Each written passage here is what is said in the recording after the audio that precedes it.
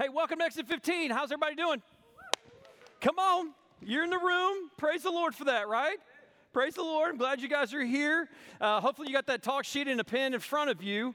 And we're going to jump right into God's Word and studying and continuing our series called Str8 Fax. And it's kind of an apologetic type of series as we look at 10 different core truths about our faith and how we can best equip ourselves to be able to defend our faith and know the God that loves us and cares for us. How many of you were here last week? How many of you were here the week before that? And then the week before that? Okay, so you've been a part of the whole series. Praise the Lord. Good job. And for those of y'all that have just jumped in, it's okay. You can pick right up right where you are. And so I'm really excited. Hey, last week, it was an incredible talk, and we looked at God, right? We tried the apologetic side, and one of the biggest things is God is holy. And I know some of you, about 106 of you actually, I don't know if you remember the QR code phrase thing that you guys did last week, got some incredible responses from that, and I was overwhelmed. I was reading those again today. How many of you just saw God as being Father in the middle of when you don't feel like you have a Father? That was amazing to read. Some of you put 100%. Like God is 100%. He's 100% all the time. And some of you just said, He is amazing. And it was just really cool to read and hear you in those responses worship God and to reflect upon who He is. And we talked about last week how holy God is without blemish. And in that His holiness and in our sinfulness, we saw Isaiah 6, the gap, and how Isaiah, what God did in that moment where He took the coals, do you remember that? Took the coals and took it down to Isaiah's mouth and purified him. And we saw how even as God is holy and we are not, He still made a way for us to have a relationship with Him. And that leads us into this week as we get to talk about the man of the hour, right? Or even the man of our lifetime, Jesus. We're going to dive in tonight and take a kind of a hard look at what makes Jesus the man.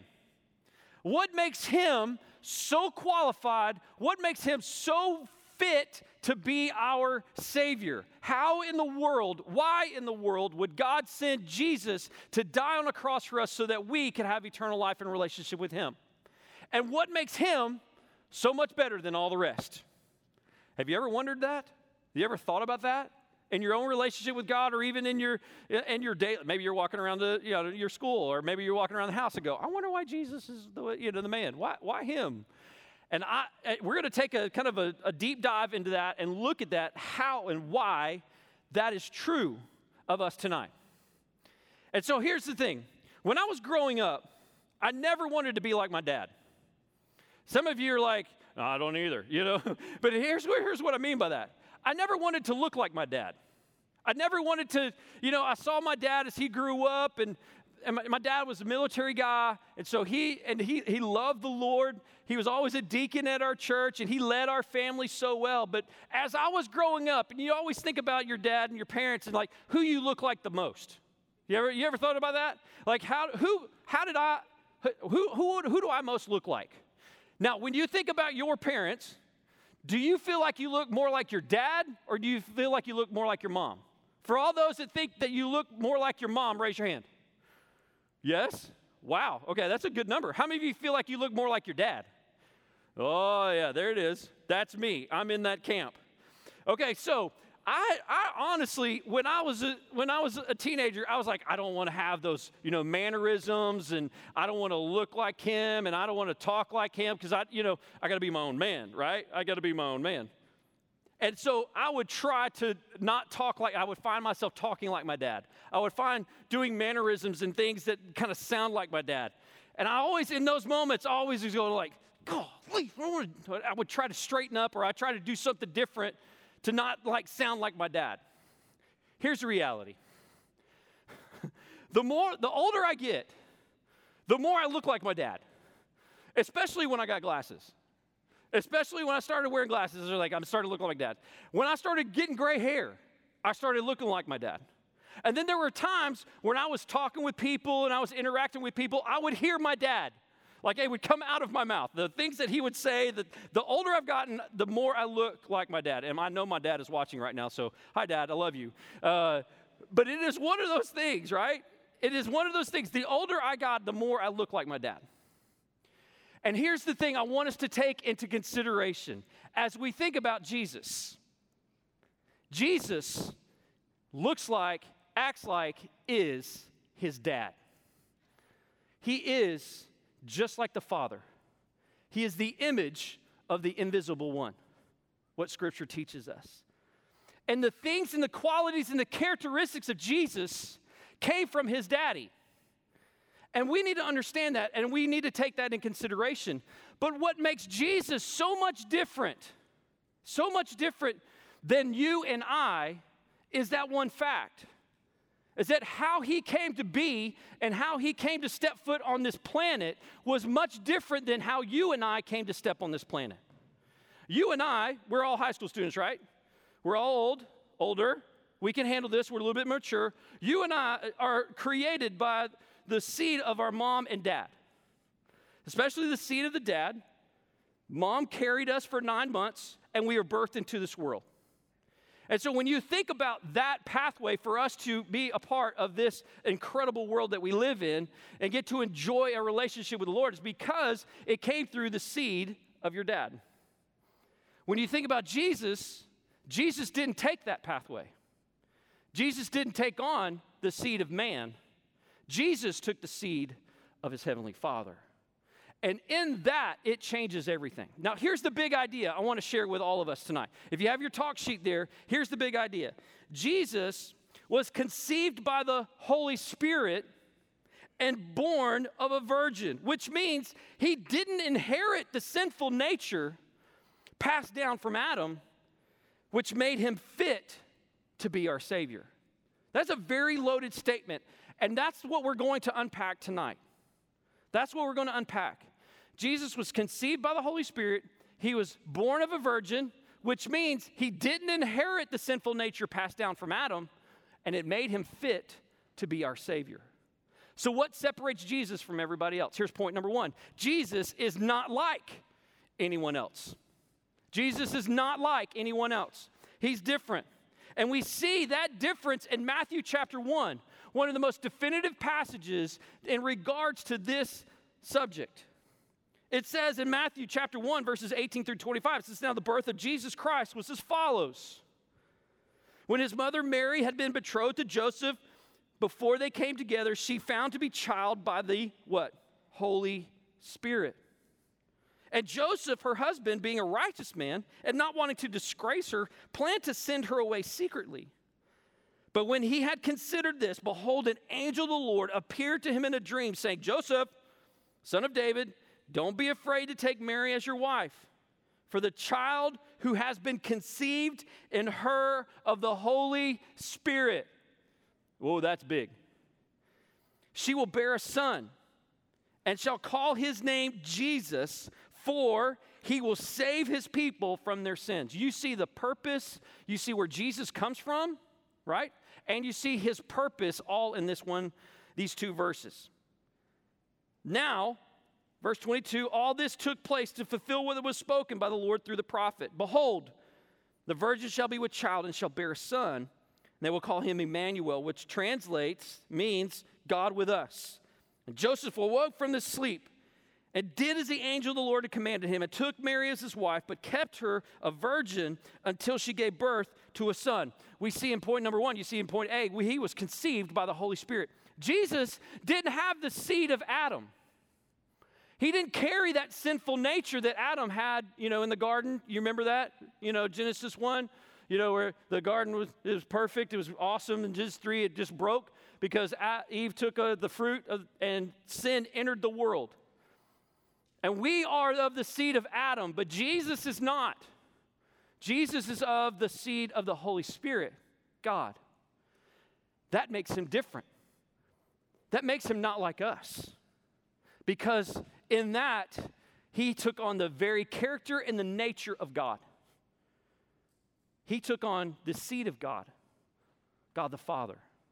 And we see in this moment, and we see it two different times in this passage, where he came from. Number 2, he was born of a virgin. That makes him different, right? That makes him different. He was born of a virgin. Mary was chosen by God to carry the Savior, to carry Jesus. And the Holy Spirit is the one that put that baby right there in her womb. And Mary, chosen by God, was the one given to carry, and she was a virgin 2 different times. And Joseph even protected that through her pregnancy. That's pretty amazing, that Joseph would honor God in that way and not allow that to happen until after Jesus was born. And number 3, we see how he's perfectly sinless. He's sinless. So he's conceived by the Holy Spirit. He was born of a virgin and sinless. 2 Corinthians 5:21 says this, he made him who knew no sin to be sin on our behalf so that we might become the righteousness of God in him. Because he was conceived by the Holy Spirit, born of a virgin, Jesus did not enter this world through sin. He didn't. He didn't come through sin. He came through righteousness. He came through holiness. He was perfectly sinless, and he was perfect from his birth until his death. Jesus is not like anyone else. But yet here's the beauty of who he is. He gets us, and he knows us because he walked with us and lived life with us. He walked on this planet for 33 years, lived a sinless life, interacted with mankind. He was BFFs with 12 different people, and probably much more. But he had a friendship, a relationship, a interaction with mankind. He didn't separate himself, but yet he dwelled with us. He came and lived with us. Number 2, not only is Jesus not like any other person, but Jesus is, I want you to underline, highlight, is our Savior. He is our Savior. Jesus is the only one that is fit and qualified to be our Savior. Only him. Oh, there have been lots of people all throughout history that have tried to be the Savior of mankind, but fail miserably. Why? Because they are sinful people from the seed of sin. But Jesus, being totally different, lived that life for us. Lived that perfect, sinless life for us so that we can know God. He identifies with us and knows us. I'm getting ahead of myself. Here we go. Hebrews 12, 1 and 2 says this. One of my favorite passages is plastered on the wall in the big room. Hopefully we'll get back there soon. But on the big room up in the high school room, Hebrews 12, 1 and 2. Therefore, since we have this great cloud of witnesses surrounding us, also lay aside every hindrance of sin so that easily entangles us, and let us run the race that is set before us, fixing our eyes on Jesus. And this is where it really gets good. Jesus, the author and perfecter of faith, who, for the joy set before him, endured the cross, scorning its shame, and is now seated at the right hand of the throne of God. That is big. What Jesus did for us, living a sinless life, dying a cruel death, taking on the sin of you and I, such that by faith we would trust in him, and he paved the way. He paved the way for us to have a relationship with God Almighty. Can I get an amen for Jesus in the house? Can I get an amen? Some of y'all are sleeping and you need to wake up. What he did for you, he paid your penalty. The sin that you carried, the seed of Adam that lives within you. Jesus took that sin and bore it upon the cross, paid the penalty that you and I deserved. He did that for you out of love for you. For God so loved the what? World. That's me and you.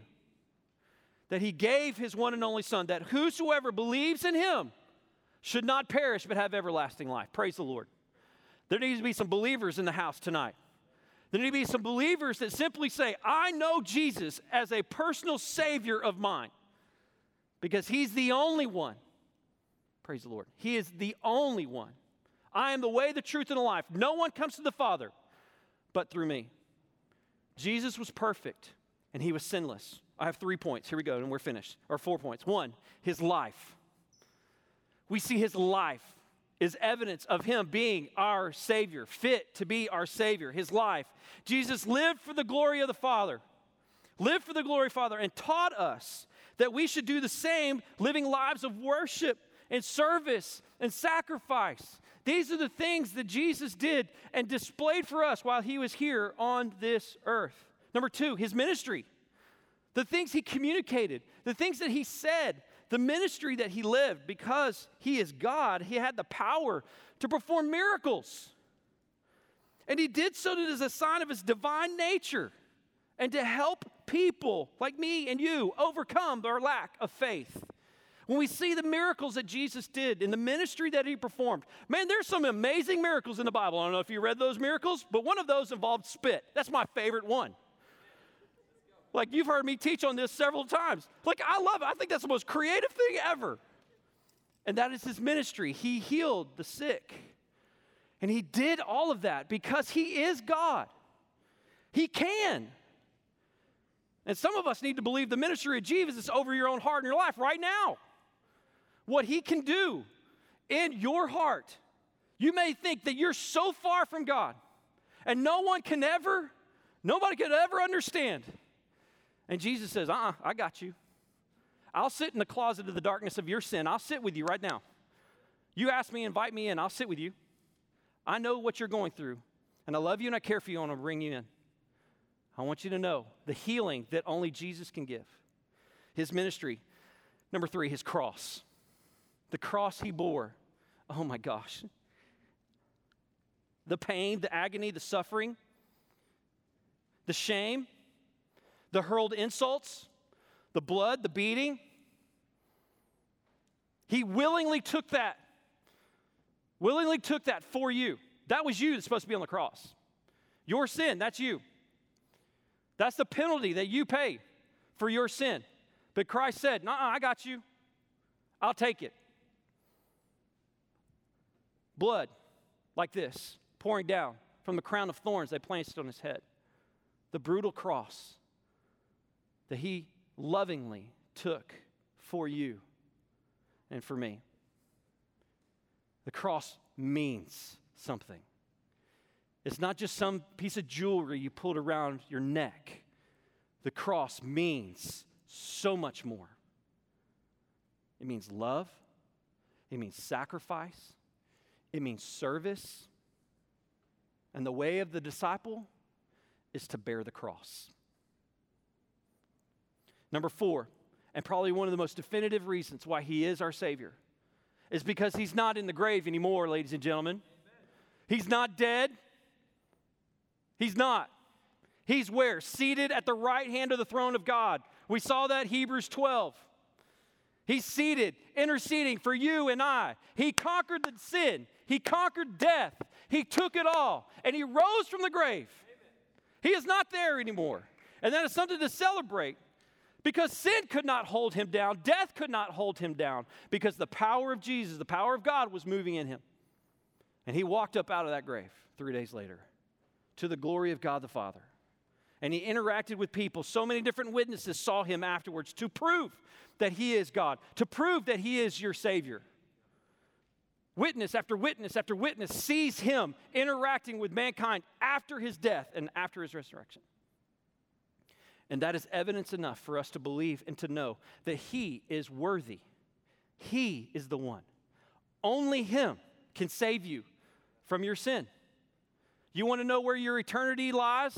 If you know Christ, you know it will be found in heaven. But if you don't know Jesus and you don't know Him as your Savior, the reality and the truth of it is when you die and you stand before the Lord, He says, "Depart from me, I never knew you." Because the blood of Christ has not been poured out over your life. Because you have not surrendered in your heart and your life to Him. You've not willingly allowed Him to pay the penalty for your sin and His blood to be poured out over your heart and your life. And then you can stand righteously before the Lord at the end of your days. I think every one of us want that. Every one of us want to stand before God and to know full well that He knows me and that I know Him. And how do I do that? Through faith and belief that Jesus paid it all. Paid it all. And paid it in full. Now what? I'm going to run through these three things real fast because I'm done. Jeff, why don't you guys go ahead and start? Come on. Now what? What do I do with this? 1, be thankful. Where's your gratitude? Where's your thankfulness? Does it well up in your heart? Do you think about it? Do you walk through your day every now and then going, man, thank you, Jesus. Thank you for what you've done. Maybe you get up in the morning and you read His Word. I did that this morning. Philippians 2 just jumped out of the page for me. And I'm just sitting in my living room, just standing up and just going, Lord, thank you for what you've done for me. Thank you. Number 2, you love Him more.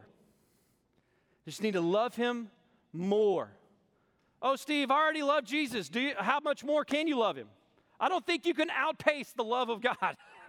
I don't think you can outlove or more love Jesus than who you are right now. Maybe I just love Him now. Maybe I want to encourage you to dive deeper into that and understanding the love of Christ. Not only what He has done for you, but what you can and give back to Him. Reverence and awe and love for God. And lastly, and I think this is where we need to sit for the rest of the night, is to celebrate often. I don't think we celebrate enough. I don't. And I'm going to challenge you in the next few moments as we sing, as we worship, that you would be very mindful of this face. If anything, look at it, dwell on it, think about it, picture it. If you have to close your eyes and think about Jesus, do that. This is a moment for us to celebrate what Jesus has done for us and to sing at the top of our lungs how amazing and great He is. Why don't you stand to your feet? Put your Bible under your chair.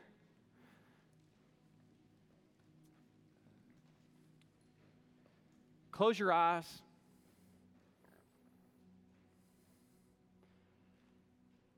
Everybody, close your eyes.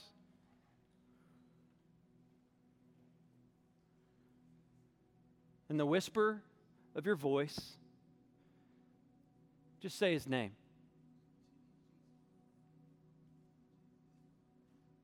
Just say His name.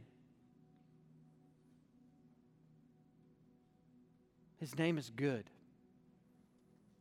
His name is perfect. And if He really matters to you, you're going to want to say His name more than just one time a day.